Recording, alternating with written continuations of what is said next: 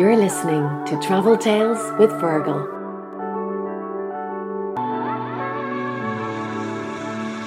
I don't know if you can see the Ibiza view out there. Gorgeous. But it's a love. I just went for a swim in the sea this morning, so definitely still in summer mode. That voice is Dawn Hindle talking from her terrace at her home in Ibiza. Dawn is an Ibiza legend who arrived in 1994 and set up the famous Manumission Club Night, which put Ibiza on the world clubbing map. He then set up the Ibiza Rocks Hotel and now owns the iconic Pikes Hotel. Her story is the story of the island. She gives great Ibiza recommendations and really conjures up fond memories of summer sun, beaches, restaurants and parties to inspire your dreams of future summer travels. Hi Dawn, you're very welcome to the podcast. Great to see you. Ibiza is a very special place. Like, what would you call the essence of Ibiza? I think it's a sort of island of eccentrics. It's an island that allows self-discovery, and it's an island of creativity. And it's a sort of platform again of people being able to discover themselves, and sort of it's going back to basics in many ways. Once you get out of those sort of like hotspots of sort of tourist activity, it's a very, very incredibly giving island that's natural in beauty. It's got a great light, it's got beautiful food, it's got the natural beauty of the beaches and the forests, and it's got a very relaxed Mediterranean vibe. You know, when I go out there now and the places I go to, the crowd have stayed with my age, you know. You know, it isn't just a young place. There's great variety there, isn't there? It's a sort of place for all ages. I think it's very much, there are very few places in the world where it actually doesn't matter about your age or what you do for a living. And I think Ibiza, that's one of the beauties of it. It's all about sort of, you know, I look at people that are still here, they're very youthful in spirit and minds compared to a lot of the places where they probably grew up and came from. And I think it's just the energy of the island and the people that you surround yourself. It's a sort of like it's a bit of a fountain of youth, and it keeps you on your toes, definitely. Exactly. What places would you recommend that you go to? Right, I would say definitely go to Salinas, go to Citrincha, you know, where you get some great DJs and just a really authentic beach vibe. I say go to Benirá Beach on Sundays for the drumming and listen to the sunset drums, which are just basically all the old hippies still go there every Sunday and play to the sunset. I'd say get on a boat and go to Formentera and discover the beaches, like going to the Mediterranean. The Caribbean or the Maldives. I would say go inland and, you know, discover some of the coastal walks because it's spectacular. I would say come to Santa Gertrudis and have some tapas and some local wines. I would say definitely go and explore some of the restaurants because I think right now Ibiza is really booming as a bit of a foodie destination. There's some great food here. And also have a walk up into the Old Town. You know, it's a beautiful historic UNICEF World Heritage Site and gives you a real feel for the history and the heritage of the island. I don't know, is it just, you know, the time that we're in now at the moment, but I've noticed over the summer more posting about food and things like that. Do you think there's will there be maybe a little change in focus going into the future now, do you think, in the island? Or I think so. I mean, I think, you know, it's restaurants have become the new nightclubs. It's sort of like, you know, there is no dancing. Dancing is outdoors in Ibiza. And so, you know, what's happened is, you know, people have very much focused on things that are allowed. Outside of your hotel, where else would you recommend? What restaurant would be your favourite in the island? I've got a lot of favourites. I think there's a lot of amazing places. I think my ultimate favourite is La Paloma, which is in San Lorenzo in the countryside where you sit amongst the orange trees. And these days you have to book about 2-3 weeks in advance. So if you're coming over to Ibiza, book in advance or you won't get in. There are some incredible sea restaurants. My favourite is probably the Fish Shack, which is a tiny little shack just off Talamanca, which unfortunately couldn't open this year, but it'll be back next year, which is almost like a Thai sort of on the beach style family run shack. It's not even a restaurant, it doesn't have a toilet. So I would definitely say that. I would definitely go to a beach like Sacoleta and order something like a bouillette de pêche, which is a sort of local fish in saffron sauce with potatoes. And, you know, even some of the little local paella places where you can go and get like a traditional sort of melted cheese on tostada with olives and a glass of red wine is just amazing. Somewhere like Bar Costa in Santa Gertrudis. Tell us, for next year, I know it's a hard question to answer, but do you think next summer, it's hard to predict, isn't it? What's going to happen, I suppose? I think it's very difficult. I think this year was potentially the most difficult year we've ever had in Ibiza, definitely in the 26 years I've been here. And like the rest of the world, you know, it's an industry that's it's an island, that's reliant on tourism and the entertainment industry, which is probably the two worst hit industries in the world, you know, apart from the airline industry, obviously. I think that it'll take a while to come back from it, but I think there's a lot of people thinking that it'll have reset slightly the emphasis, you know, and in a way it may have saved the over-exploitation and commercialization of Ibiza, you know, which a lot of people, ourselves included, were quite frightened of, you know. And I was looking today at Seth Troxler. He's got a plan for April, May, hasn't he, next year for a weekend? He has. He's doing a party at Pikes and he's doing a few other things, I think. But, you know, every year we celebrate Seth Troxler's birthday at Pikes, and it always ends up being a very, very incredibly amazing event with a lot of very, very out there people, and it seems to go on for 2, 3, 4 days, and it probably takes about 3 months to recover from. So I think, you know, we're aiming to have that at the beginning of the summer, because unfortunately, because of the situation, we couldn't do it this year. And you have a lot of, you know, famous people that have gone through the hotel. I think on a podcast I was listening to, you mentioned Kylie Minogue, and Grace Jones was going out with Tony. Yeah, we've actually got a lot of the old photos from Tony in the hotel. We kept them all on the reception, and you know, you got people like, I mean, you've got bizarre ones like Zig Zig Sputnik and Bon Jovi. You've got Jackson 5, you've got Kylie Minogue, you've got Julio Iglesias, you've got Tony Curtis, Kylie Minogue, Naomi Campbell. And then you've got the new era of sort of new celebs, such as, you know, we've had Kate Moss, again, Annie Temper, Primal Scream, you know, you name it. We seem to get everybody coming through the doors. I saw a sign, no photos, no messers, to paraphrase. Yeah. And I thought it was lovely sentiment. That's the atmosphere. I think that's it. That's the atmosphere at Pikes. It's sort of, you can come in, but you have to accept and be part of the sort of the ethos and not judge, not... I was turning 50. I turned 50 during the summer, so my plan was to go in September. So I'm going to turn 50 again next summer. Amazing. Well, you know, I actually hate to say it, I'm turning 50 next summer as well, and as are a lot of the best people, obviously. And I had a lot of friends that were going to be 49. No, sorry, that were 49 turning 50 this summer. And I think it's going to be the biggest party of 50-year-olds we've ever seen next year, because they're all coming to party in Ibiza. Exactly.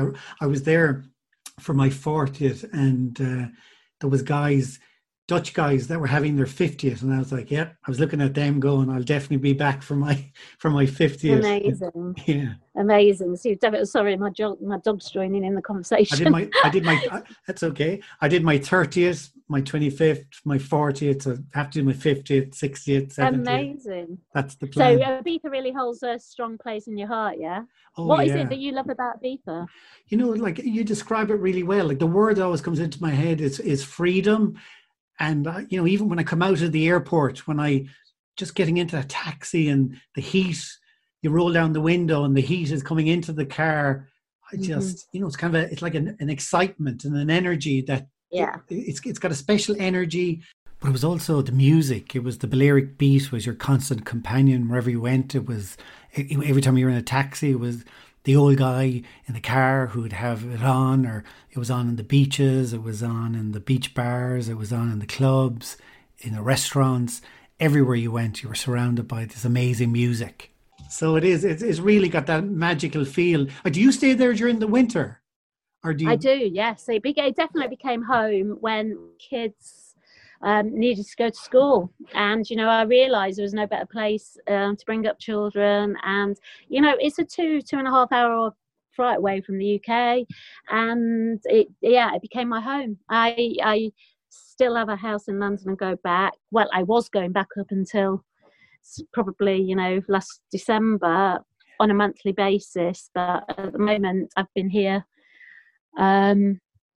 probably since January. So yeah, and you know what, I might be here till next January, so I might be doing a 12-month stint. But to me, I actually can't think of any better place to be locked down than Ibiza. I opened up my bar in Ireland. We were shut for 6 months, and we opened up last week. And on our first night, we had MTV on, and up pops the video for Club Tropicana. And I was just saying to my brother, and that's Pikes there. So it's funny, people in Ireland know the hotel. Anytime I say to people the famous Club Tropicana Wham video, then they know the place. That must be the best promo video a hotel ever had. It is. And I think it's, you know, it's very iconic, and it sort of conjures up a whole sort of holiday next to a pool with a cocktail in hand. And I think that's sort of the first thing when people walk through the doors, that's what they want. They sort of want to recreate that George Michael floating in the pool with a cocktail surrounded by beautiful people. And I think it's, you know, it's a great sort of heritage and throwback to that era, really. In the video, I noticed Tony Pike behind the bar with shaking cocktails. That was his starring role. That was Tony's role within the video, and you know, he became quite good friends with definitely with George, and you know, I think to a lesser extent Andrew Ridgeley, and they came back quite a few times. I think his relationship with George developed even deeper. If anyone's read his biography, they'll know a lot more about that. But yeah, Tony was very much the host, and it was his hotel at the time. You know, he built it with his own hands, and it was very iconic. It was the first boutique hotel in Ibiza. Tony was very much the host. And he was a visionary. I mean, when you think of Pikes, it's an iconic hotel with rock and roll history. And I suppose It started with that, with, I suppose, Tony. And I presume through George, was that how Freddie Mercury ended up? Freddie Mercury is very much associated as well with the hotel and with Tony. He is. It's funny because I think it all stems back to a Spanish promoter who was from the mainland of Spain called Pino. And I know one summer, I think he was actually working with Live Nation or someone like that. And he basically wanted to bring a number of artists over to Ibiza, and this is back in the 80s. He set up an office in Pike. And so I think it was through that relationship of him being a manager and a promoter of lots of rock and roll acts that initially got people to come over and stay at Pikes. It was like, you know, at the time it was very much, which it still is, it's like staying in a big house where you get everything on tap. And I think, you know, so it's more than just a hotel, it's a sort of home from home. And I think that's what attracted people. And I think that's why, you know, because one of the things that happened then and still happens is it doesn't really matter whether you're famous or not, people aren't going to pester you. And so I think a lot of these acts just felt very comfortable there and comfortable with Tony, and they had a great time. And I think that's what kept people coming back. But I think the initial link pin was Pino and his working relationship with a lot of the rock and roll acts of the time. You've really kept that tradition going, haven't you, in the hotel? Yes. Very strongly. I think that was one of, you know, we've had the hotel for 11 years now. Next year I'll be our 12th year. We initially rented it for the first 5 years off Tony, then bought it later on. Tony, you know, he said to us, he sort of passed on the gauntlet because at the time we would be the Rocks, and we were very much about the new rock and roll, you know, so people like Tiny Temper, Primal Scream, Prodigy, Madness, Dizzy Rascal, Stormzy, you know, so all these people were coming through our gates, and it very much represented probably in many ways a lot bigger vision than the initial one, which was quite small and intimate. And it was a way to continue, I suppose, the rock and roll heritage that Pikes had. And I saw that you did some work in the winter, wasn't it? With Pamela's, with the restaurant, getting ready. We did. It was very much giving us a space where we could do very intimate gigs, because last year we had an amazing live session with Jarvis Cocker, where he did what in effect became a private concert for 200 people. People like Roger Taylor from Queen there. We had Stereophonics performed. It was very much a great intimate sort of Ibiza live moment. And at the time we had a giant palm tree in the middle of the restaurant, and it really blocked the view. And when Jarvis sang, he sang to the palm tree. And halfway through the concert, he asked the crowd, he sort of said, I've never sang to a palm tree before, and she deserves a name. What's her name? And so somebody threw out Pamela. I think they actually said Palmyra. And so for me, it was obvious that the restaurant should actually be called Pamela. And he, in true Jarvis Cocker style, sort of like gyrated his hips to the palm tree throughout the whole gig and literally sang to her. So I sort of created in my imagination this character, which is a bit of a sort of female goddess of the island, that sort of represents all the strong females on the island, because the island's very much dominated by the goddess Tanit, which is the sort of a goddess of basically sex, drugs, rock and roll and partying, but from way back, hundreds and thousands of years. So to me, it's a sort of dedication to the feminine spirit of the island, which very much sort of juxtaposed is the sort of Tony's very male period of the hotel. As you said, like the hotel's really associated with rock and roll, and Freddie, the disco is called after him, isn't he? It's a converted his bedroom. It is. The actual Freddy's, which now we have a lot of incredible parties, such as our sort of signature night is Monday nights with DJ Harvey. We have artwork. We've had Jamie XS, Black Madonna, lots of incredible people playing there. And it's a very tiny, intimate gig. It's got the same sound system as DC-10, which is completely over the spec. It's got a DJ box designed by a DJ Harvey. It's got a sort of secret little door that leads through to a bar called the Potting Shed. And it very much is where Freddie Mercury had his 41st birthday party. And so in honour of that, we took it from a sort of a giant apartment, which was rented out, into a very intimate, exclusive but inclusive venue that holds about 200 people. And that party that Freddie had, you mentioned there, is famous in rock and roll or in infamy. It was his 41st birthday, is that right? It was. He celebrated in style his 41st birthday, and that was a big event where he flew in lots of people. The whole of Queen were there. There was a lot of sort of Spanish royalty, all sorts of people. And he flew in a giant cake for, I think, 400 people on a private jet from Barcelona. He had, I think, 2,000 bottles of champagne. It went on for days, and in true sort of flamboyant Freddie style, it sort of set the bar for what we see as our sort of events in there. So I have been going to Ibiza myself for nearly 25 years, and so I feel like I know you, even though I've never actually met you.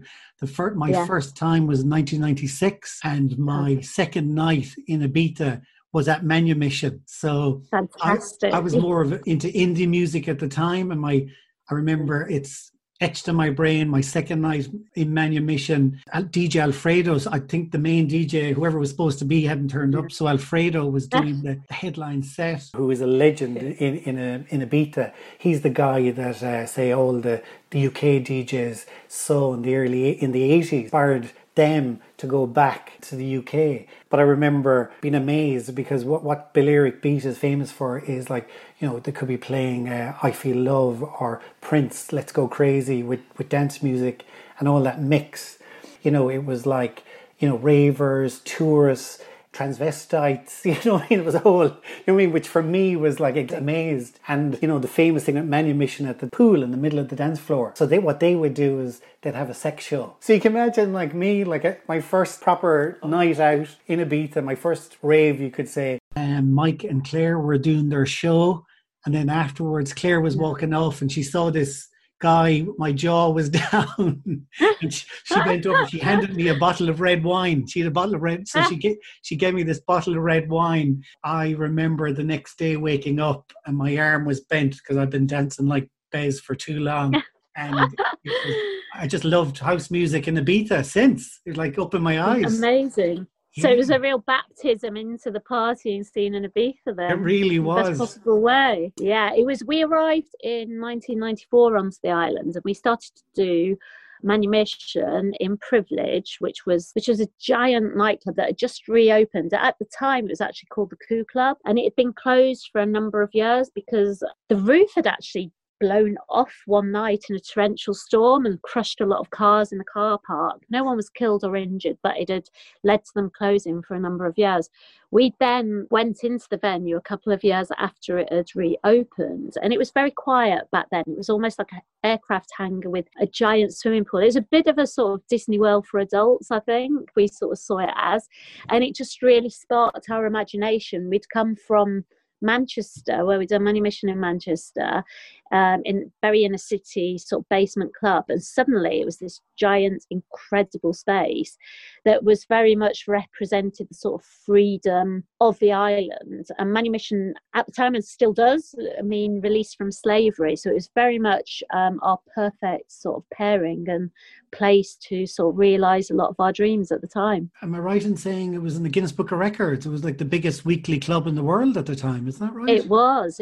We actually got a phone call from the Guinness Book of Records saying, we've been told you are the biggest weekly club in the world, are you? And we said, of course we are. And in the next edition, we got printed. So yeah, officially, we were the biggest weekly club in the world. We were getting 10,000 people a week through the doors. And that lasted for 15 years. Manumission very much, I think, sort of defined an era in Ibiza. It was opulent, it was ridiculous, it had a lot of, it was flamboyant, it had so many different elements. And I think one of the quotes that best sums it up for me was sort of, The Guardian did a quote which said, surreal clubbing for the previously disenchanted.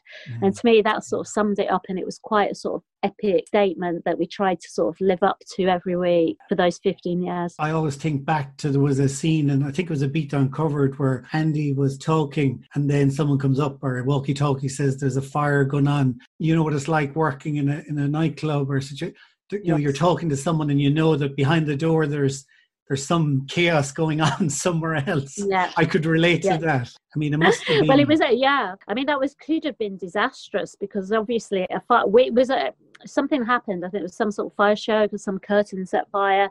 Everybody actually stood there and thought it was part of the show. So, you know, that could have been very disastrous. I mean, luckily it's a very big space and it had a lot of emergency exits, and the only person that actually was slightly injured was a guy called Elliot Cox, who was working for us, who had some sort of heroic moment where he decided to clamber up the curtain and release it so no one would get hurt, and I think he broke his ankle. But apart from that, no one was hurt. It was fine. But yeah, that's like your worst nightmare when you're being filmed on being one of your busiest nights. Walk into the venue, because I was with Andy at that moment, walk into the venue on a walkie-talkie or mic'd up and see the club on fire. I mean, couldn't have been much worse, but luckily we'd forged quite a strong relationship with them, and they weren't in it to sort of stitch us up, and you know, there was no disaster and it was all okay. But yeah, could have gone very differently. So that period, the Manumission time, must have been a wild time, or tiring. I mean, I remember being in Ibiza many times and being in Bora Bora, and maybe 2 days later you'd see the crew, you know, the day after. Yeah, that was we had it wasn't a sort of Manumission, I think, it started at 3 a.m. You know, it would open its doors at I think it was 12 or 1, but no one would really get there till 3 if you were in the know, and you'd sort of go there, and then we'd be open until almost 11 midday. We'd close, we'd go to Playa d'Embossa, we'd have lunch with all the artists and all the dancers, then we'd go over to Carry On at Space. We'd do Carry On at Space until way into the afternoon, and then we'd leave Carry On at Space and go over to Bora Bora, and then it'd be sort of last man standing. And then we'd probably go to bed, wake up and do it all again. It was a sort of, quite a few years of just sort of incredibly fun Groundhog Day, I think. And you made the kind of a left turn then. You went to Ibiza Rocks, isn't that right? And what we did, we just got really, I wouldn't say bored, but we just felt what we were doing with Manumission had run its course, and it was sort of time for a new era. And musically especially, there was a lot of great music coming through. Manumission wasn't the place or had the means to showcase it, so we set up, me and Andy, at this moment we were sort of going our separate ways, Mike and Claire, And as we were arguing quite a lot and just wanted different things, which is normal after 15 years of working together with family. And so we split off and we did Ibiza Rocks, which was sort of our baby. And that was all about bringing great live music to the island, an island of dance. You know, that was the one thing you described there about manumission at 3 a.m. You know, you brought activity earlier in the evening. Yes. The island has been going in that direction since, you know, isn't that true? Yeah, we brought a lot of theatre. We brought a lot of we one year we brought the cast of De La Guardia. They stayed for a couple of years. We worked with Mark Fisher, who is an incredibly talented set designer. We went to Cuba and recruited Cuban acrobats and dancers. You know, we were very much I think we saw it as a piece of installation art that sort of crossed over into theatre, and it was all about experiential sort of like discovery. And it was just very much, we were sort of living out our sort of fantasies and dreams, I think. And was there any gigs that particularly stand out? I remember Puff Daddy coming with a giant entourage and telling us he wanted to perform for us. So we had a guy called Connor who played the saxophone. So he went, "Man, I'll go out and I'll play the saxophone." And as he was walking out, we said, "Can you actually play the saxophone?" He said, "No, not at all." So he went out with his mouth on the saxophone and Connor with his arms around him, and Connor and him basically jointly played the saxophone. So that was quite an iconic sort of moment. Puff Daddy playing the sax for the first time I think, you know, some of the great DJs like Norman Cook playing in the toilets and handing out a toilet roll. I remember these sort of end of nights with all the sort of fellow Ibiza workers in the back room when everyone else had gone home. You know, I think there's lots and lots of great moments. And that's sort of, I'd say, one of my memories of Ibiza was Norman playing in Bora Bora, and it was a few days after the Olympics. So he'd done that huge gig in the Olympics, and it was about 3 or 4 days later, and he was in Bora Bora, and there was only 20 or 30 people dancing away, and it was very relaxed, and it kind of summed up Ibiza, I thought, that magical atmosphere that it has. I think it does. And that's, you know, that's part of what we've taken through into Pikes, because I think what you do when you do businesses, you always, you know, you always keep hold and you sort of backpack all the great little bits that work, and you bring them, they come back throughout your career and throughout things you do. They're reference points in a way. And I think, you know, that is part of what's really influenced Freddie's a lot. You know, those very, very intimate, great, incredible DJs that you would never get in small spaces. Almost like a sort of Back to Mind vibe. Yeah, and you know what, that's the other thing that, what I love what you're doing with Pikes, I'd call it the authentic Ibiza. You know, say I've grown up over those 25 years and I've seen Ibiza change in some ways, and the atmosphere and the way the parties that you organise, I think you've kept that authentic Ibiza. And I think that's key to us, everything we do. I mean, if you looked at a sort of blueprint for any brand or anything that we're doing, authenticity has always got to be at the core. And, you know, if you go on holidays, then where do you go off the island? I think, you know, for quite a long time, my favourite place to holiday was either New York or LA. Just to get that sort of city vibe. I would say probably the last 6 times I've been away, I've been to the Joshua Tree in California. I love the desert, but I normally try and go for a city vibe because obviously I've got the beach and the sunshine. So normally it's all about culture, the buzz of the city, I would say. And did I see you went to Tokyo with DJ Harvey? Was that last year? I did go to Tokyo. Yeah, I went to Tokyo with DJ Harvey, which was absolutely amazing. And there was no better person to go to Tokyo with because he's been going for 35 years. So we really got into the nitty gritty of the culture of Japanese in Tokyo and how incredibly detailed it is as a culture. And I suppose the simplicity, but also, you know, what you realise once you go with someone that really knows the city is that a lot of it is above head. It's all high rise, you know, and most of the best bars and little spots, you wouldn't even know you were there unless someone took you to them. And so we would go into giant sort of like what looked like blocks of housing, and then you'd have the most incredible listening bar with the best musical selection. And also the scale, everything's tiny. Everything's tiny, from the people to the beds. You know, I'm 5'3", and I think my legs were hanging off the end. And it was just, it was an incredible experience, which I'd love to go back for. I've been to Tokyo, and I remember going into one bar, and there was like 4 Japanese guys, but sounded exactly like the Beatles. They were a Beatles covers band, but they sounded exactly like the Beatles. Or another time being up in a high rise doing karaoke, or it's an amazing experience there, isn't it? It's a real cultural shot. It is. And I think it's so big and so vast. I don't think you could ever see everything you wanted to see. When we first got there, we went up to, I think there's a giant lookout tower. I don't know whether it's like a government building or a postal building. And we just looked at the scale of the city. I always tend to like to do that when I get somewhere, to just sort of work out what we're dealing with, and just realise you could see Mount Fuji in the distance. And, I just realised it was a city that you'd never fully understand or get to see. But I think going with Harvey definitely gave us a sort of fast pass to really experiencing it. I'm truly grateful for that, and 100% would love to go back as soon as I can. And was he doing a gig, or was it just a He trip? was doing a gig, and we actually went to the gig. It was so funny because what you realise, I don't know whether you noticed this, but Japanese people just fall asleep everywhere. They are literally tired, because I think they work so hard and they drink so much. You noticed if you went in the little supermarkets, it'd be full of disposable shirts, ties and pants so that they could change into them to go to work. And we went into the nightclub and there was about 20 people sleeping in one area, and the bouncers trying to wake them up, because they're obviously, it's almost like they want to pack everything in. And on the tubes, the metros or whatever you call it over there, people would just be sleeping, standing up. That was one of the things that really grabbed me.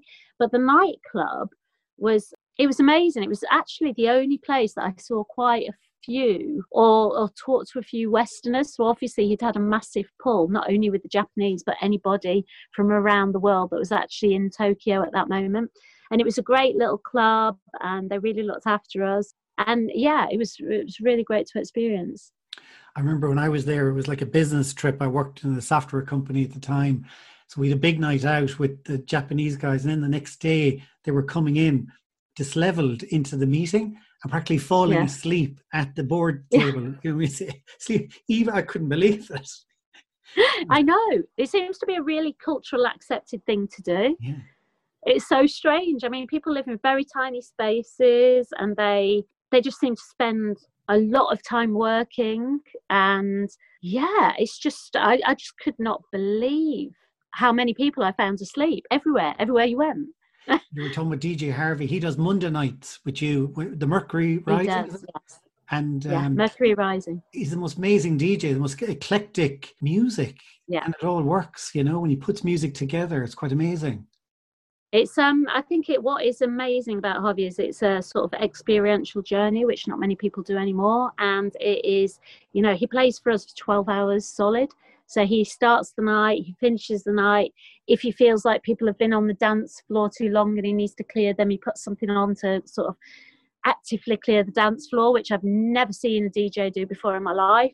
And he builds it up again. And I think he literally only plays amazing music that he loves. He doesn't play it for the crowd. He plays it because he loves the tracks.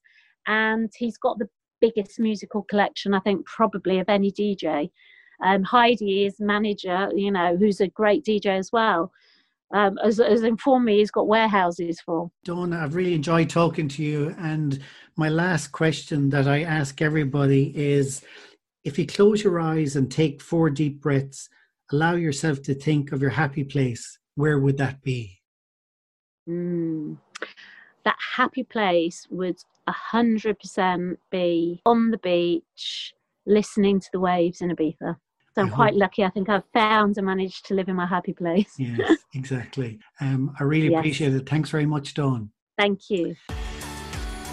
That was lovely to hear Dawn's Ibiza stories, and I really hope we get to meet up next summer. I really recommend you follow Dawn on Instagram at Dawn Hindle and also at Pikes Ibiza. I would ask you to please subscribe on Apple Podcast so a new episode will appear in your library every week. I would also really appreciate if you could leave a rating and review, as it helps others to discover this podcast. To find out who is on every Tuesday, please follow me on Instagram and Facebook at Travel Tales with Fergal. Finally, I'm delighted to say I have a new feature called Expat Lives, and the first one is on this Thursday with Irish journalist Philip O'Connor, who lives in Sweden. People who listen to The Stand will know his COVID reports from there. And being an expat living in a country, say, for 20 years, do you feel Irish still, as an Irish person living in Sweden, or do you feel like part of the country now, or how does that work? I've never lived in the country for so long.